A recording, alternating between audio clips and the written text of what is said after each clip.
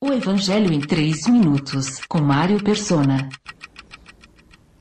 Jesus diz aos discípulos: qual de vocês que tendo um servo que esteja arando ou cuidando das ovelhas, lhe dirá, quando ele chegar do campo, venha agora, sente-se para comer?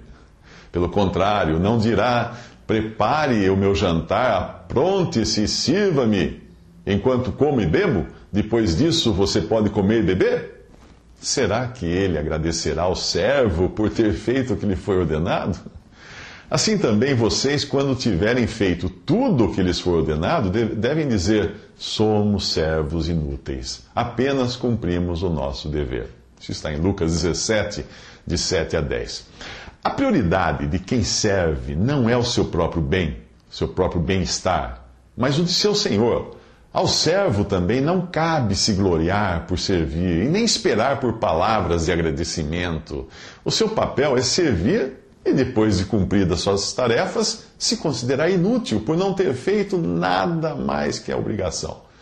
E o que isso tem a ver com a fé mencionada nos versículos anteriores?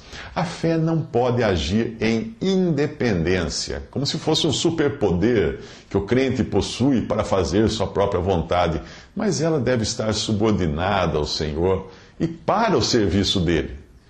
Para que o servo ande por fé, ele precisa primeiro se colocar no seu devido lugar de servo.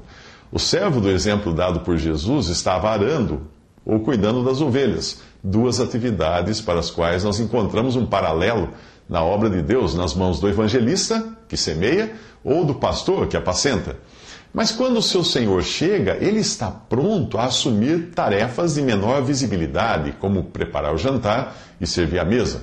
Só depois de seu Senhor ter comido é que ele prepara o seu próprio prato.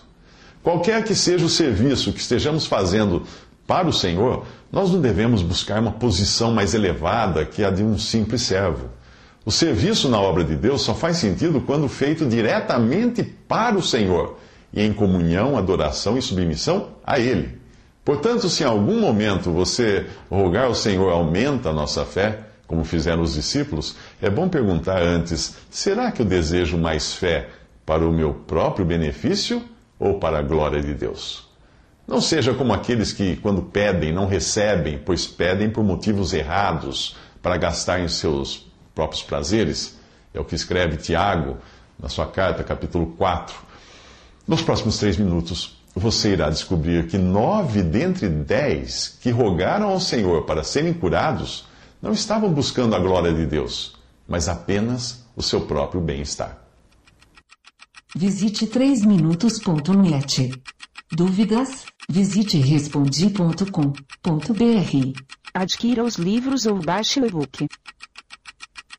Também para Android e iPhone.